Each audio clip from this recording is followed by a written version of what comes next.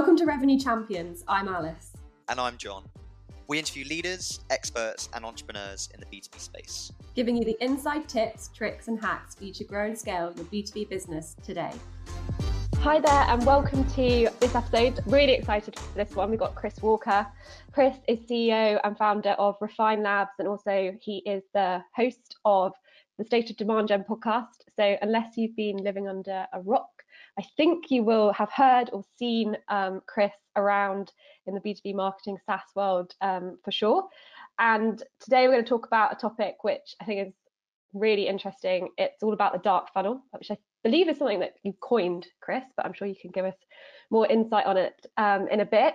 But essentially, it's those places the buyers are engaging and making decisions that no attribution software or tracking can account for. Hey everyone, really excited to be here. Alice, I remember it's been probably close to 2 years now. Understand that you've made some changes in how you're marketing. Would love to kind of like talk through a little of that. If you want to talk through your journey to help some people, that'd be awesome. Yeah, definitely. I think it's quite interesting, the background of Chris and my relationship, I guess. I first invited Chris on a webinar back, like almost 2 years ago, on another brand that we run called Mailtastic. And the topic was the ebook is dead. And I wanted Chris to talk, well, we were going to argue the topic. Chris obviously very much against like gating an ebook, and me kind of proposing why I think it's still like a good idea. I'll be like honest, complete skeptic of a lot of what Chris was saying and talking about, and still a strong, firm believer in some of the more traditional marketing tactics and their place in B2B SaaS. We've come a long way since then. I mean, it was like probably 2 months ago, I had my whole marketing team get together and we actually listened to a whole load of the State of Demand Gen podcast and tried to unpick the Chris Walker strategy, as we call it, and build our own playbook based on a lot of the insights. I mean, we don't 100% adopt everything, I'll be honest, because it's just the stage in the journey that we are and the type of business, etc. But we pick the bits that really work for us, and actually since having adopted it, we've seen a 44% uplift in our direct inbound demo requests every month, which is amazing. We're probably only 3 months into our journey, so we've still got a lot to learn and a lot to dig into. So I'm excited to do that today and kick off with some of these topics. Cool. Yeah, good to go. Cool. So I think the first thing I wanted to cover is it's a question about essentially thinking through how much you'd be willing to pay to get your content in front of the right decision makers in your target accounts. Like, I think this is a really interesting insight that you've brought to me and my team, and also that you're sharing a lot on all of your various platforms. I mean, when you frame things in this way, it's very clear, the argument against creating friction and gated content in its traditional format. I guess for those starting out and like trying to look at this type of thing for the first time, Chris, how would you go about building your first funnel of content, like offers and channels? Let's just say for now, because I know you talk about this a lot, like we've done all of our customer research, that base is covered, we know our customers inside and out. How do we actually go about building the advertising and content strategy now, so we can get stuff live and we can start actually capitalizing on this dark funnel? Do you have like some examples of that? Yeah, for sure. So just for everyone, I'm kind of like rewind a little bit and sort of explain the dark funnel, kind of like why it's important, some of the things that I see, and then let's move into some of the tacticals. I think setting the foundation will be helpful for people. So hey everyone, I'm excited to share this with you. I've been in B2B marketing for more than 10 years for those that don't know me, and I've been seeing these types of effects in my own marketing since 2014 when I was running an e-commerce store, B2C on my own, and started running Instagram ads, and then seeing how Instagram ads was influencing conversions through other channels without attribution, and have continued to figure out better ways to measure and explain it. And so I'm looking forward to doing that with you here. And so the long and short of it in terms of the dark funnel, and just by the way, this is not a term that I coined. There's blogs about it dating back to 2016 from intent data providers. And so I'm just communicating my position on it, which is actually quite different than how intent data providers use it. They use the dark funnel in their messaging to say, hey, come and uncover these insights that we can track so that you can do outbound sales. And I'm saying to marketers, here are all the things that you aren't able to track. Here is a different way to execute on them and why it's important. And so it's a little bit of a different position here, but I'll just go through it in a little bit of detail. So first off, the reality of the situation is that B2B buyers are discovering, researching, and evaluating products in places where companies can't track. Some of those places would be a podcast, third-party events, word of mouth, which is incredibly impactful and I believe influences the most B2B buying decisions right now, organic social, community, other forms of PR. The thing that collects all of these channels is that it's either direct communication between peers or it's happening on third-party content platforms that have privacy policies and other things that they don't give you any of this data to track.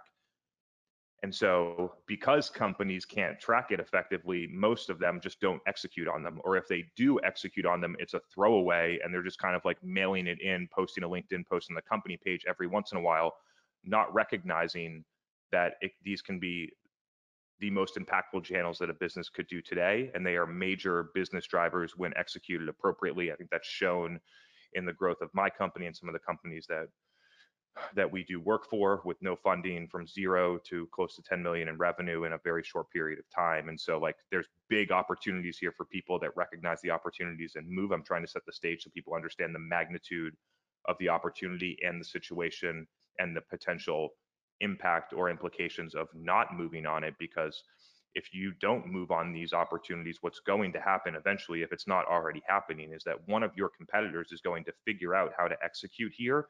You're not necessarily going to be able to see it, and they're going to start creating demand and siphoning off market share from that would normally go to you. That's what we do against some of our competitors right now. And we've been doing it for years in LinkedIn and a podcast publicly. And still, most of our competitors haven't even started executing there effectively.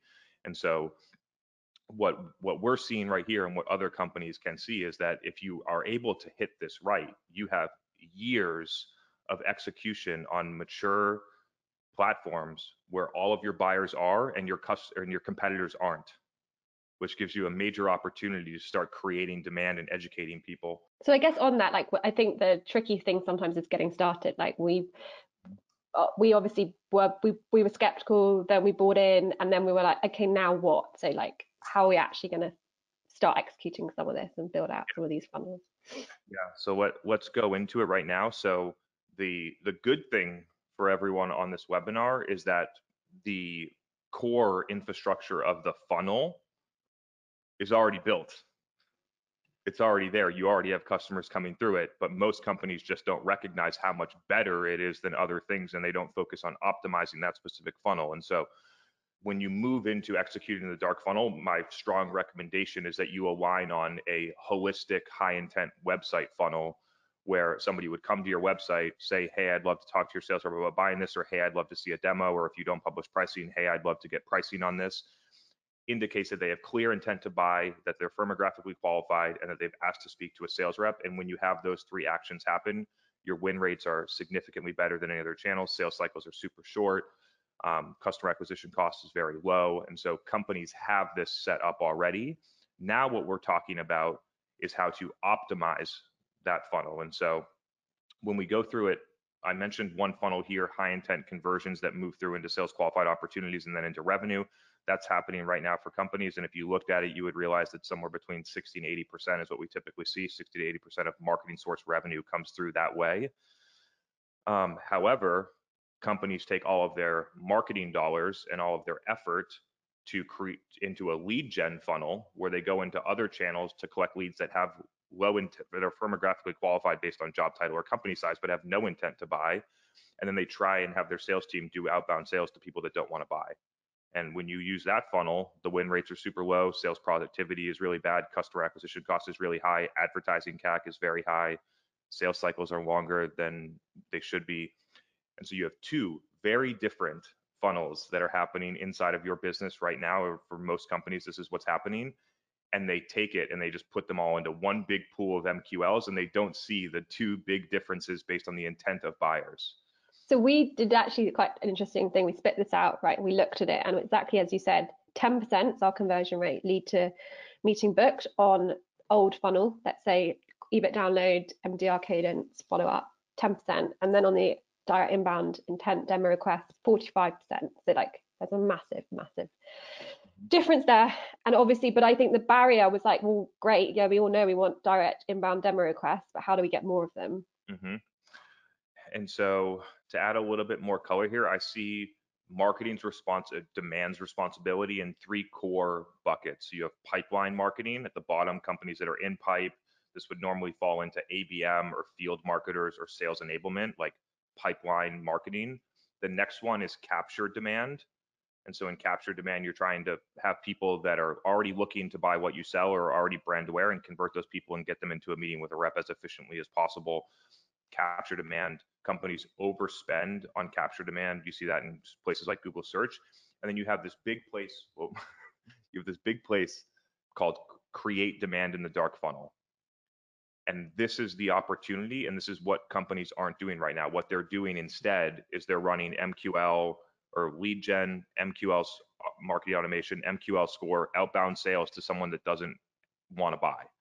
And so what I'm suggesting for people is that you remove that funnel. That's clearly not, if you just look at the data, it's clearly not working as well as it should be to justify continuing to do it based on the sales resources, the advertising spend, the marketing time invested in money, and instead move to executing in the dark funnel. And when we execute there, we need different metrics, we need different expectations on time, and we need a different mindset when we actually go out and begin to execute there.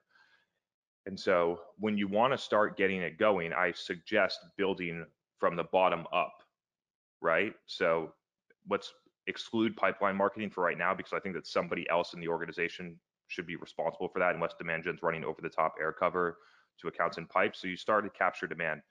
There's no sense in starting a podcast or trying to run, LinkedIn ads at high spends or anything if when somebody gets to your website, they don't convert and you can't get them to the person that they want to talk to and they don't move through a process and buy.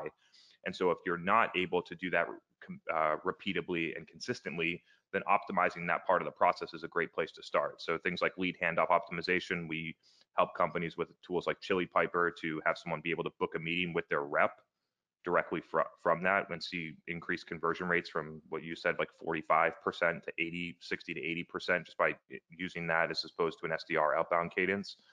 And so optimizing that part of the process, and then figuring out what are the channels and how are we going to execute up here and how are we going to measure against it. And so what I'm suggesting for people more recently is that you continue to build up the funnel. So you start high intent conversion down is very well set, but we need to build up. And so what would you look at above that? The things that I'm suggesting is demo page views and demo conversion rate is a good leading metric on that, obvious, and for non-paid traffic. So you wouldn't just be running a bunch of ads to drive people into a demo form, because your conversion rates would go down on the form. They would also go down for sales, and that's not what we want as marketers. We want to optimize the entire process, not one part of the process at the expense of other ones. And so demo page views, and then I would look at homepage organic and direct traffic. And then once we're out of Google Analytics, once we're out of our own website, we need to start looking at the individual channel level to understand how those channels are influencing more people to go in. This is a place where marketers get scared because they've been trained for the past 10 years or longer by marketing automation vendors to look for direct attribution to prove to themselves that something is working or it's not. And what we need to do when we move into this place is we need to use our brains and we need to look at correlations and we need to listen to the audience in order to start to figure these things out. And so we've made some evolutions in terms of attribution to help people with this. We're doing it on our own website right now. Some of our customers are implementing it.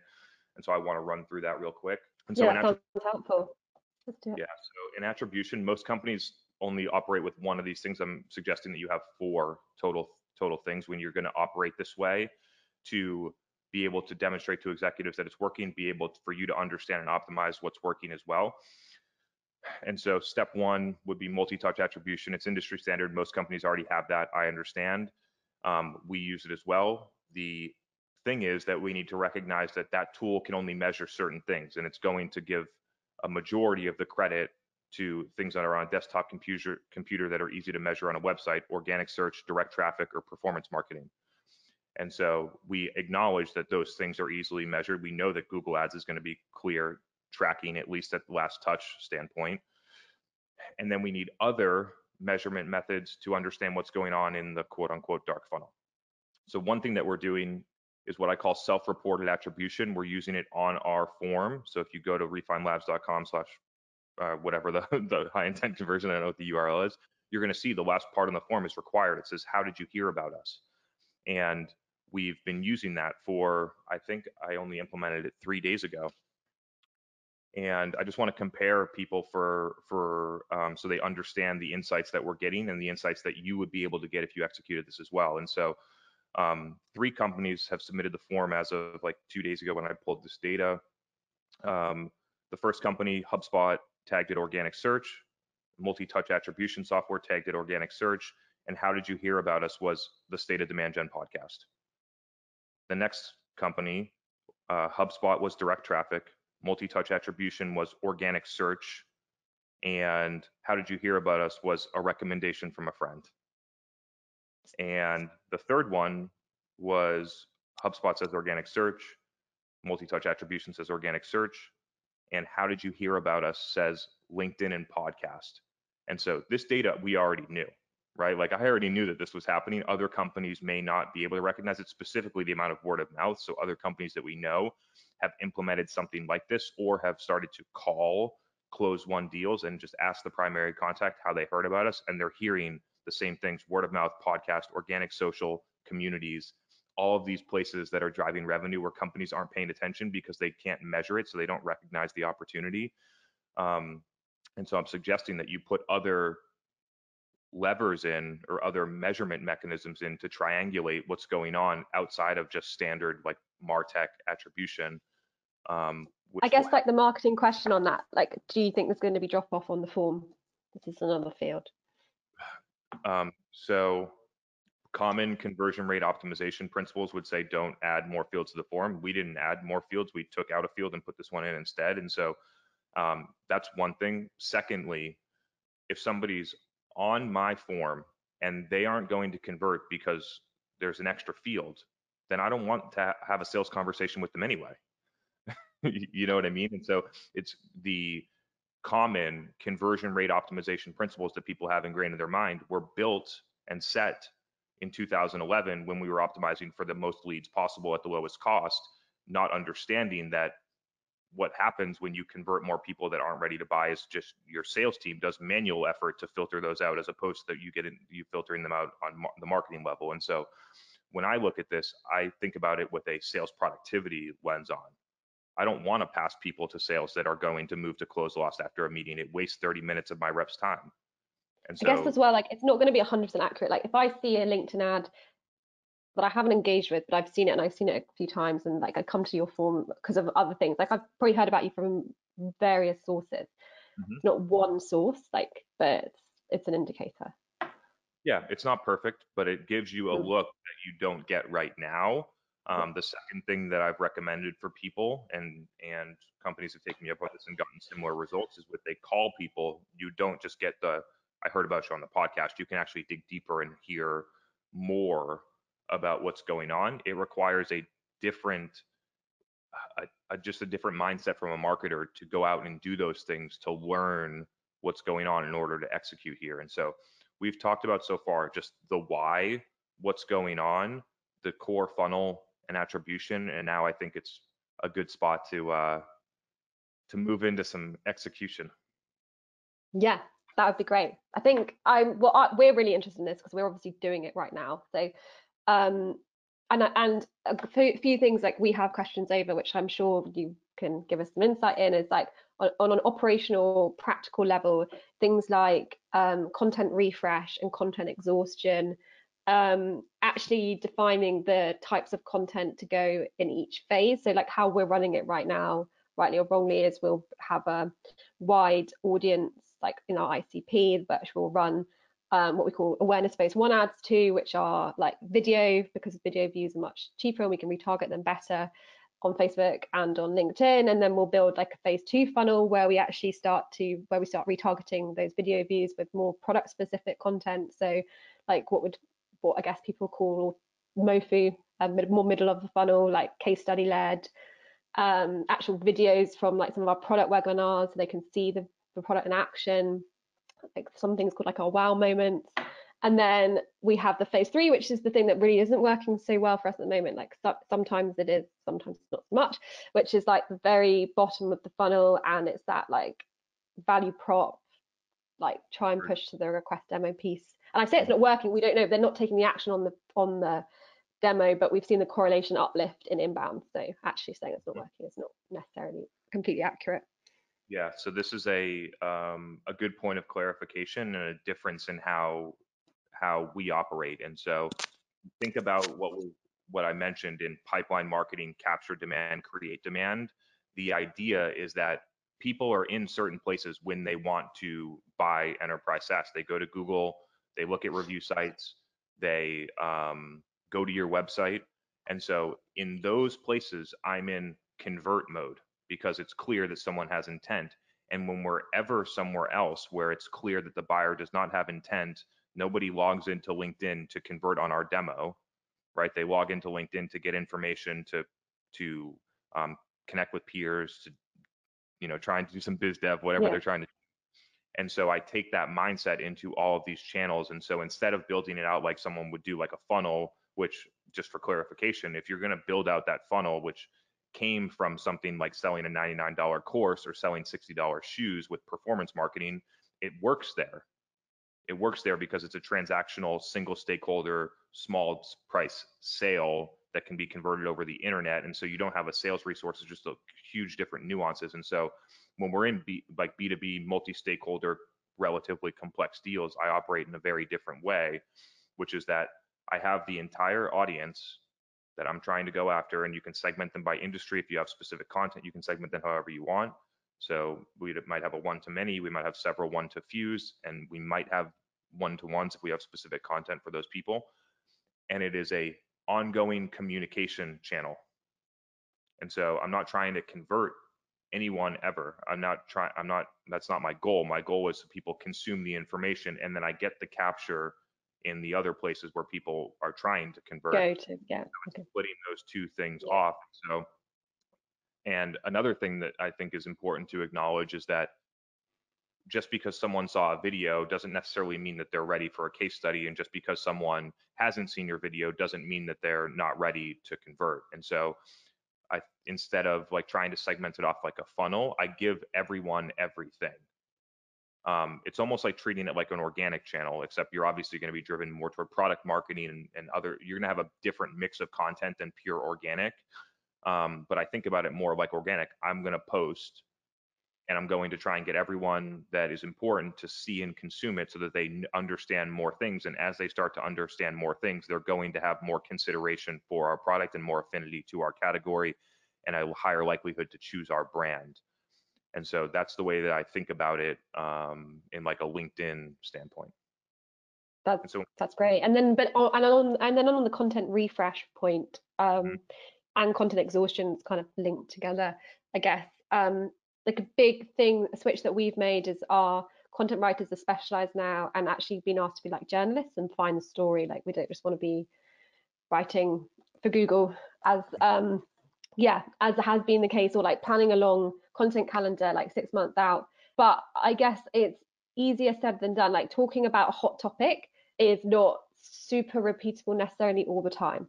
So I'm interested in that point, like on content exhaustion, like how much should you harp on about something that you've stumbled on that is actually quite hot, but like you need to obviously branch out and move forward, but what's the signals for doing so? And secondly, like how often and how do you operationalize refreshing the content for these audiences? Like obviously we have like the frequency measure, but yeah, just interested to get your thoughts on it.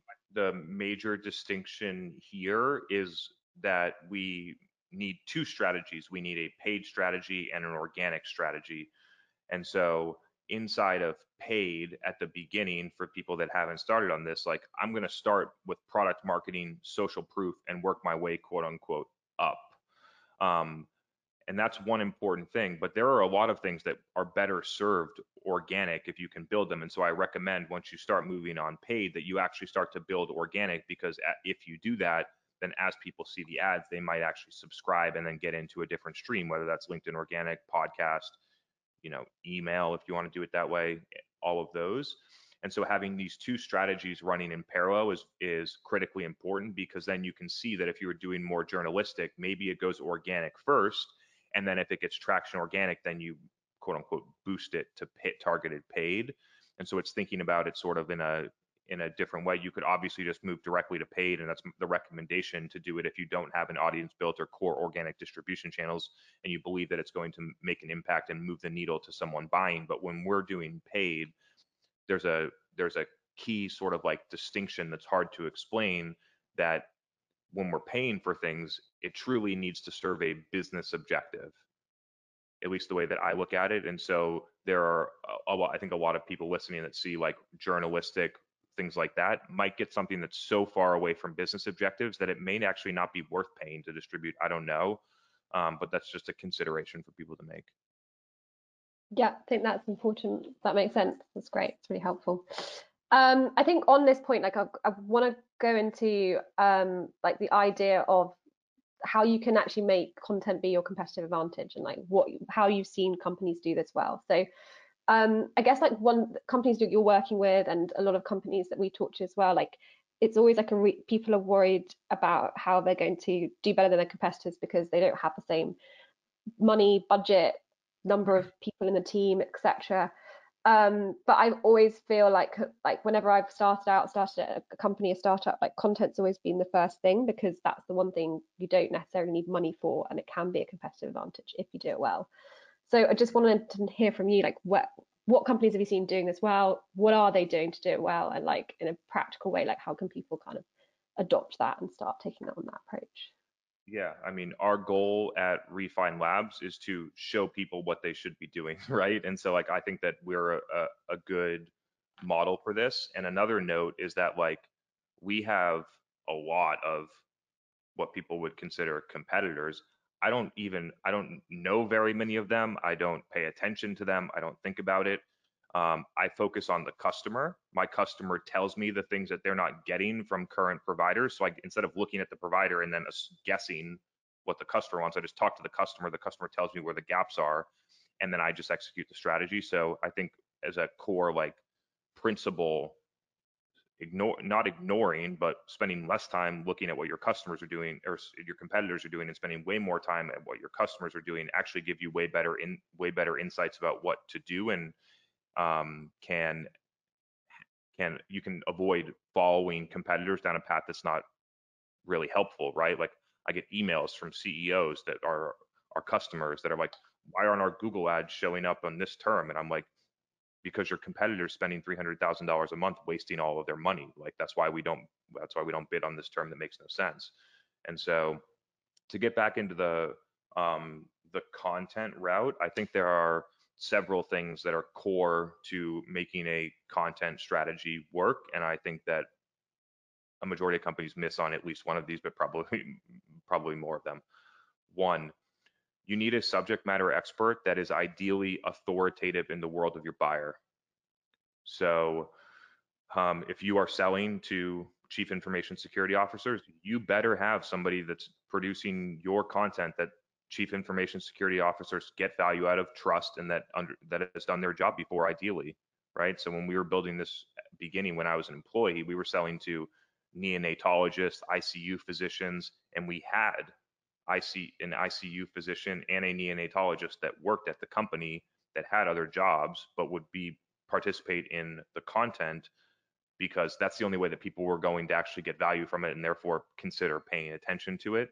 And so subject matter expert, I watch companies use, especially ones that don't sell to sales and marketing, sell to a different buyer than that, have marketers writing content for chief information security officers, or have an agency who has a marketer writing content for chief information security officers, and it's just blatantly obvious why that content's not getting consumed. It's because it's written by someone that can't provide value to those buyers. And there's nothing wrong. There's plenty of buyers that I can't provide value to. It's just acknowledging whether or not you have the right person to do that. Subject matter expert. The next one, which almost every company fails at, is consistency. And so we've been able to, at Refine Labs over the past almost 18 months now, produce 3 podcasts a week. So we've done almost 170 podcast episodes in 18 months. And that level of consistency at the podcast and event level has been able to drive consistency through micro content distribution, whether that's paid or organic, on a variety of different channels, including YouTube. LinkedIn would be another one, and then we're experimenting with Instagram and others. And so the top level content pillar or pillars or events can be a content pillar, drives good content down that can then be repackaged and distributed for social channels. I think is the number two would be consistency. And then I kind of alluded to number three is distribution. And so I see a lot of companies right now that they might be creating good content. I was in a position at one point when I thought I was creating good content on LinkedIn, but I hadn't figured out distribution. I was posting, I had 1,000 followers. Those 1,000 followers didn't log into LinkedIn or didn't care about marketing, which is why I got 3 likes on my posts. And so figuring out how am I going to be able to get this content in front of somebody is a critically important thing that I don't think marketers really think about. I think they are used to posting it on their blog and hoping people find it, or posting it on their blog and then sending one email and then hoping people find it, right? Yeah. And not being scared, I think, to pay to get it in front of people as well. I think that's the other thing that we often don't think about. Initially, that is the recommendation, and I think that companies should have some type of balance on this over time. But if you are a venture funded software company and you have growth targets in order to get to the next round, or you just need to time, speed and time matter in those situations. And so developing an organic strategy that can take 6, 12, 18 or more months to really get an impact, the recommendation is to spend money to distribute that information in order to guarantee delivery, to drive results more quickly while you build up the organic. And so that would be the recommendation on distribution. I've been doing this for a really long time, using Facebook, Instagram, LinkedIn, YouTube to target who we want to get to, and then give them information with the core understanding of my belief in 2011. Marketing's job was to collect leads to help sales get contact information so they can try and do sales. And I believe that marketing's new role in 2021 moving forward, and probably it started before this, is to get people, to educate people to a level where they are ready to buy and they come to you to buy. And it's a completely different mindset about what you're trying to do. So you're not just going to go and give an ebook, convert someone, give them a score and move them in. You need to think about it a lot more methodically about, okay, this person has never heard of our brand, doesn't understand the category, doesn't understand the problems we solve. How do we move someone through their buying process at scale without needing a salesperson to give them a demo? It's a really interesting way to think. And then just quickly on this, so you obviously done all these like 200 episodes of podcasts, etc. Like one thing we found almost as a problem, but it's a good problem to have, is like as we've been scaling up the content creation and production, we've got so much content that like how do you come up with an operational process and schedule, and how often like should you be refreshing that? Like are there best practices around this, and like what's the best way to look at it? Specifically on distribution, right? Mm-hmm. Yeah. And so on the content distribution side, it's a good, like you mentioned, it's a great problem to have if you have more content than you can distribute, right? And so when you have more content, the recommendation is to start siphoning some of that off to organic to get more reps and build that piece. And then you can be more selective about what you run on paid. It's the same thing that happens to me in organic right now. I have more than 1,000 videos in a box folder that I've never posted because we're creating more content than we can distribute. So it's a good problem to have. And then those videos can then either go on YouTube, they can get distributed on our company page, they can get used in other ways if we want. When you're on paid, typically depending on your audience size, typically the frequency level that I'm looking at is somewhere between 2 and 3, although I understand in certain situations you can go longer than that and not have degrading results. And so it's sort of like understanding your audience and then checking frequency and then looking at when you get these degradations. Back in the day, I would see like degradations in click-through rate and increases in cost per click at somewhere around 2 frequency, and then again it's 6. And so it's about understanding that. I don't recommend going higher than 6 in almost all cases. If you're going more than 6, it's either because you continue to drive major results or you don't have enough content to refresh. normally people run in high frequencies because they don't respect the content and the creative that goes in the channel. So they just pick one video and put it in there and say, okay, $10,000, push a button and go, and never look at it again. And that when we're running in this model, I recommend checking these things frequently, looking at frequency, looking at click-through rate, understanding if you're running more ads, several different variations, which one's performing better. So thinking about those components, but to answer your question, like on the content side, I'm somewhere between 2 and 6, probably closer to 2.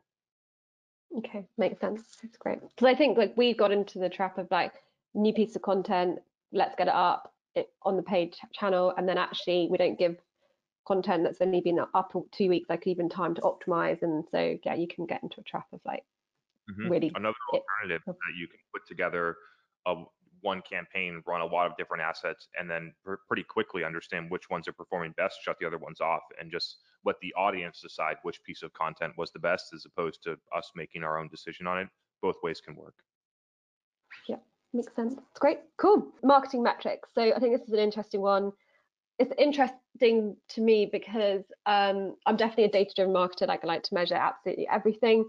I think a lot of my pushback originally on your strategy and kind of like the things you were talking about was I just felt like it's easy to say don't measure anything and like just we all want direct demo requests, but how do we actually make it happen? And I need to know the metrics to get there. And I know it may even be 10% lead to meeting, but I know it's 10%. I could scale that. That's predictable. Like that's what I want to know. So there's always that kind of friction.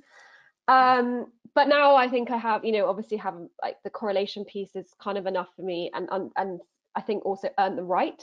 That was a big thing, like starting out as a CMO in a VC-backed SaaS company where you've got big targets. Like I couldn't just get away with kind of saying, "Don't worry, guys, just trust me, like it's going to be fine."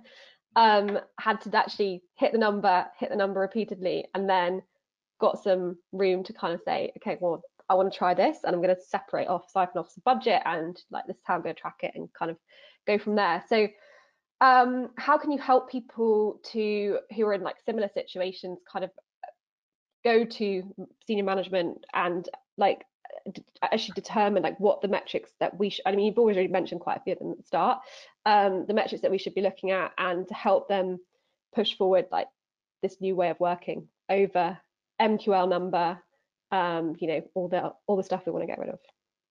Yeah, and so the way that I help executives understand this, and the way that I help marketers put together this story for executives, is if you look at all of the like most companies are doing, like Alice was doing, and what I was doing long before that, is everything is tracked 100%, and then you have everything tracked, marketing sourced, and you can go in and look at what was the progression from lead to opportunity to qualified op to closed won. And then what I recommend marketers do is look at the opportunity stage, the latest stage where you're going to win at least 20% of those deals. And so you can go in, calculate win rate by stage, and you can figure out it's going to be late. For some companies, it's going to be beyond SQO. It might be stage 4. A lot of other companies, it's going to be stage 2 or 3. You have that stage, and then you start measuring on that. And then when you start measuring on, for most companies, which is call it sales qualified opportunity, and that they're predictably going to win in at least 20%, and then you start measuring on that, and then you track back, where are those people coming from? What's the source of the people that are coming and becoming SQOs? And when you actually go and look at that, what you're going to find is that they come from 2 core places among others, but the 2 major ones are going to be organic search and direct traffic. And when you look at those 2 sources, just like when I made the example of looking at the self-reported attribution, it's saying it's organic search and direct traffic. And so people are back at HQ being like, oh, our SEO is working so good, let's keep doing that. Not seeing that, and not even looking that, oh, like actually people are just funneling through Google when they're ready to buy, and we don't have tracking on the things that got them there. And so when you actually start to identify that, if you do see that, because I see that in most companies, organic search and direct traffic, add that field, see what's actually going on, and then you can actually start to point to other things. Now, if you don't have a podcast, if you're not executing on LinkedIn, if you're not in communities, you probably aren't going to get those as answers from on that thing. You might get more word of mouth than executives expect, but you sort of need to have the system going. Like those channels need to be driving an impact for someone to get to that form, convert, and report that that's where they heard about you. And so there's sort of a little bit of a chicken and the egg thing. But when we get back to it, aligning on sales qualified opportunities will show you what things are not working as well. And not only the organic search and direct traffic and the other things that are working, but it'll show you all of the things that you're doing that are not working. And so what we typically see there are anything that you could bucket into low intent lead gen. And so content syndication, ads to content downloads, organic content downloads, anything that hits an MQL score, those types of low intent sources. And what Alice mentioned was they only convert to meetings at 10%, but then track it all the way to customer. And what you're going to find is the attrition across the entire stage leads you that you're going to win about 1 in 1,000 of those leads. And so, yeah, you get 1 in 10 to a meeting, but then another 1 in 10 drop off to another stage, and then another 1 in 10 drop off another stage, and you end up winning about 1 in 1,000 leads. And your sales team needs to do some type of communication with somewhere between 100 and 1,000 people to win one deal. And if you are able to change the funnel, what Alice mentioned and what I see is your sales team's going to end up needing to talk to somewhere between 8 and 20 people to win the same deal, meaning that your conversion rates are up to 100 times better. And so when you're looking at it that from like a sales and marketing alignment standpoint, in 2017, it was very clear to me about how to get sales marketing alignment. Give sales people that are ready to buy, that help them hit their goals, where they don't need to put 100% of quota. They don't need to go and source 100% of their own quota because marketing's actually helping them get to their goal. It feels really simple. But what happens is organizations set metrics which incentivize marketers to do the exact opposite of what sales wants, which is drive a bunch of shitty leads that waste their time.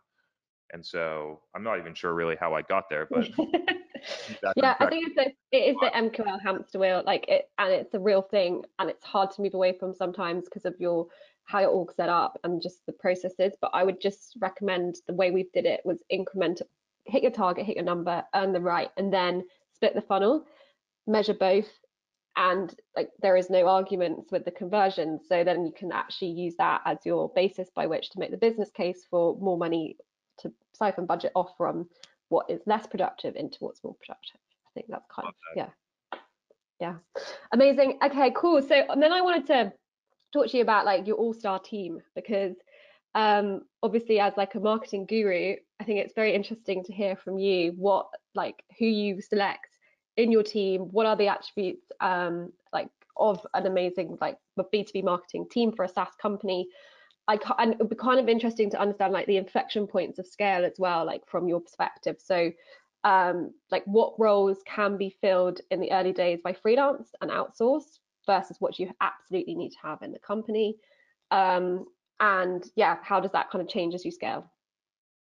Yeah, so I'll answer it for a SaaS company after, but I'll just talk through our experience. So we are a marketing company that also hires marketers, and so it's unique. A lot of people may not be in this situation, but because of the way that we execute marketing and because of the things that we believe in, we actually just attract the best talent, because the best talent recognizes that we see where the world is going. And so it's an interesting thing from just an overall talent perspective of people. It's not just new customers that our LinkedIn podcast drives. Almost every person that works here was listening to our podcast for 3 months before they applied to a job here, right? And so we're getting good customers, talent. I believe that it impacts retention. I believe that it impacts existing pipeline, obviously long-term growth of the business and brand. And so that is the execution from our own marketing actually attracts good marketers. Now, when you're a software company, let's just say that it's 10 million ARR, so you have you have basic infrastructure and product market fit and things like that. When you're looking for a demand gen leader, I see a lot of, because I interview a lot of them, right? And I'm not exaggerating when I say that probably somewhere, I would say 3 out of 100 have the skills to to make it here. And that doesn't even include like culture or attitude or comp or anything else, just purely based on the technical skills and the way that they look at things.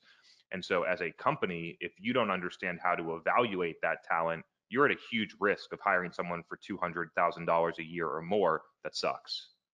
Yeah. And so that's the risk. I interview people that work at a Series E SaaS company that's 100 million in revenue, and they can't look at a Salesforce dashboard and tell me what's going on. And so that's what you don't want to have. And so we put together a very solid process here that involves going through Facebook ads, LinkedIn ads, Google ads, Salesforce dashboards to understand how people think, what questions they ask, where they look. We go through a project where they have to put together a strategy, present it to executives, work through objections. And so we have built our process to filter out people based on the things that are important to us. So from a demand gen perspective, like that's the person. They need to know where the world is going. They need to know how to execute it. They need to be able to look and figure out how to adjust strategy based on what they're seeing in data or otherwise. Data can be inside of Salesforce. Data could also be what people are saying to you or what they're posting on LinkedIn or anything else, to continuously build the strategy.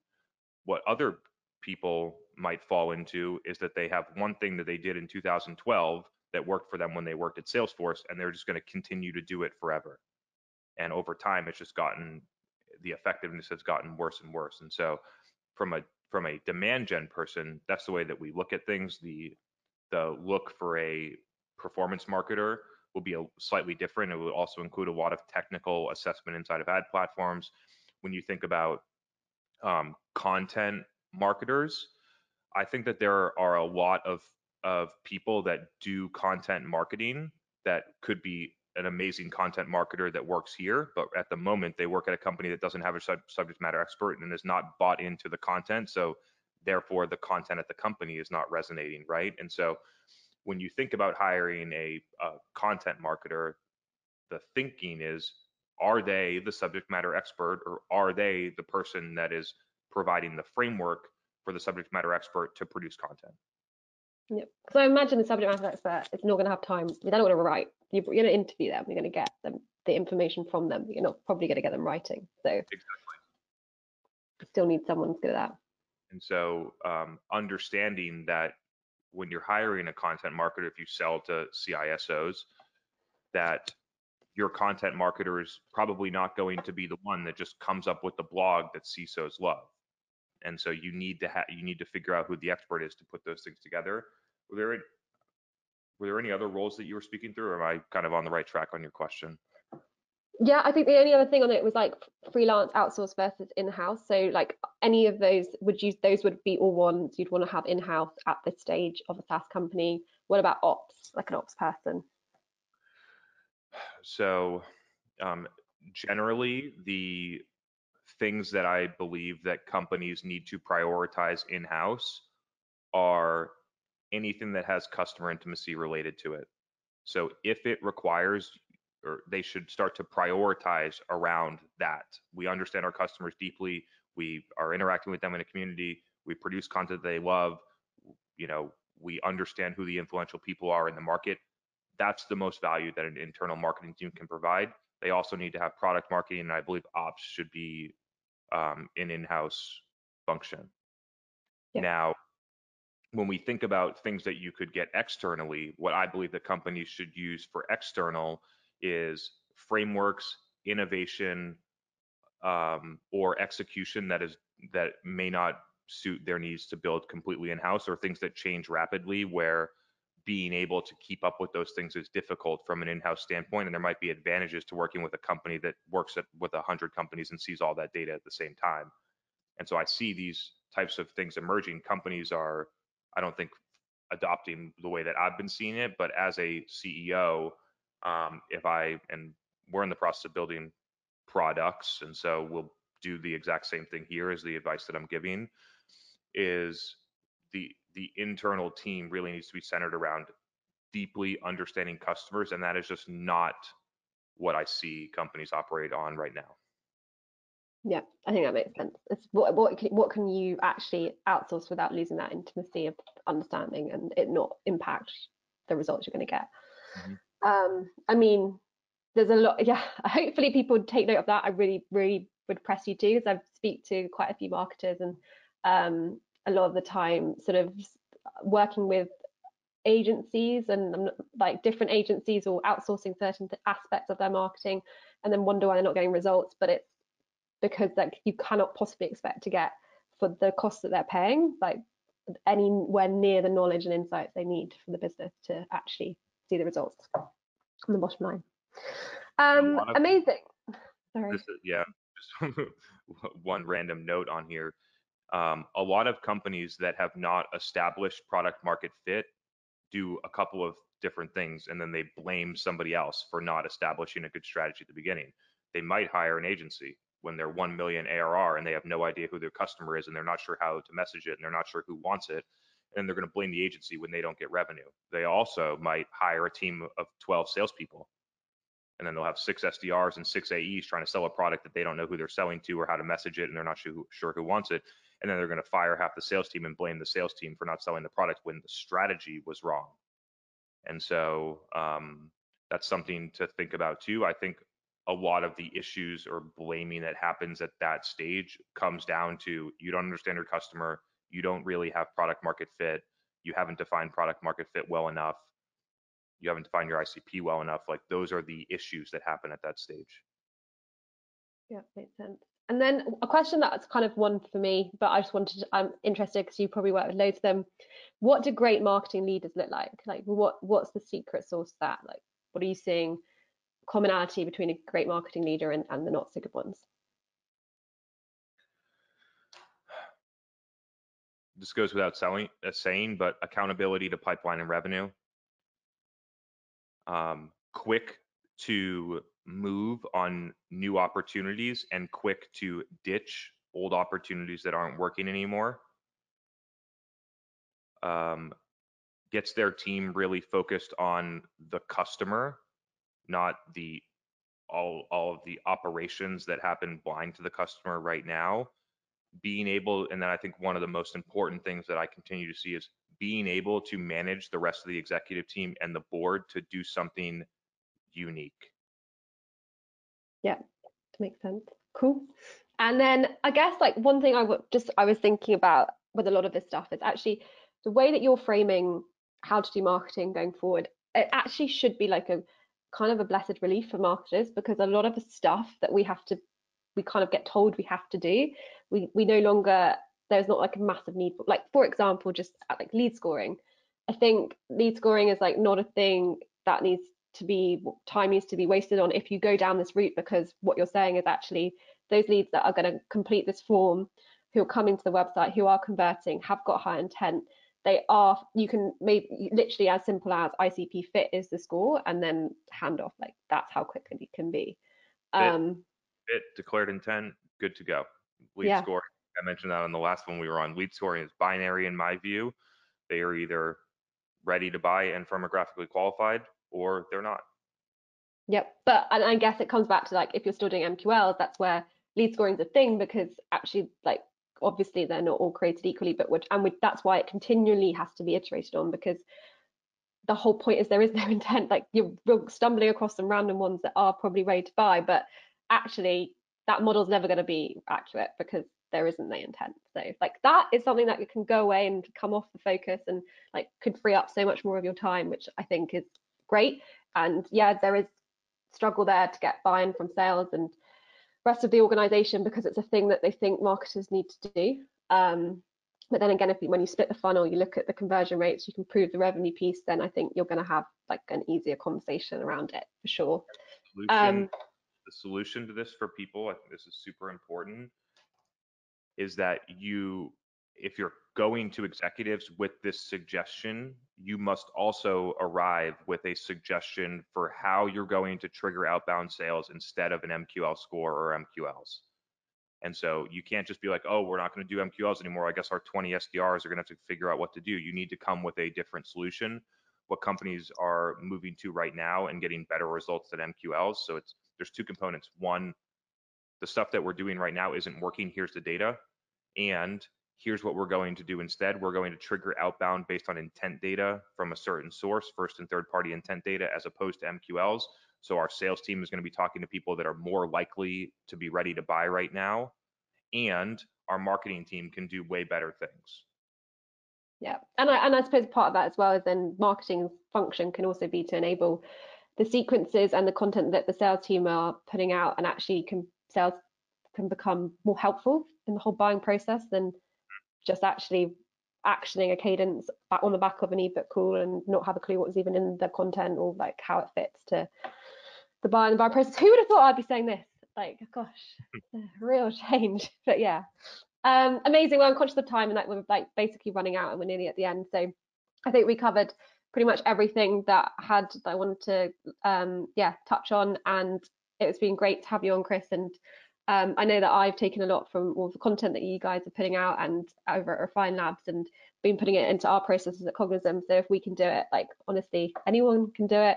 And hopefully this was demystifying some of it a bit and giving some extra insight. Don't know if there's anything else you want to add, Chris, before we leave.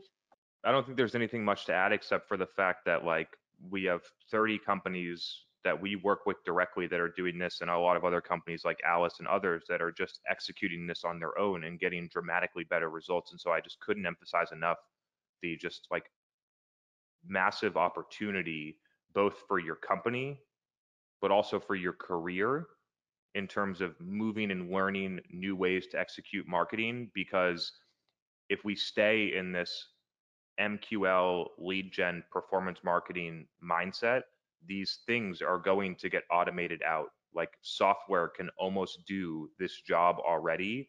And we need, as marketers, to move way more into customer focus, way more into art, way more into correlation instead of direct attribution. I cannot emphasize enough the opportunity both for you and your company by trying to get familiar with some of these approaches. And it will make our jobs a lot more fun. I mean, like, who wants to be looking at lead score models and siphoning through MQLs? I definitely don't. So that's been great. Thanks, Chris. Really appreciate it. It's going to cut us off. So thank you for the time, and it was great to chat. And I'm going to keep on, keeping on. Let's do it. Keep me posted. Bye, everyone. Bye.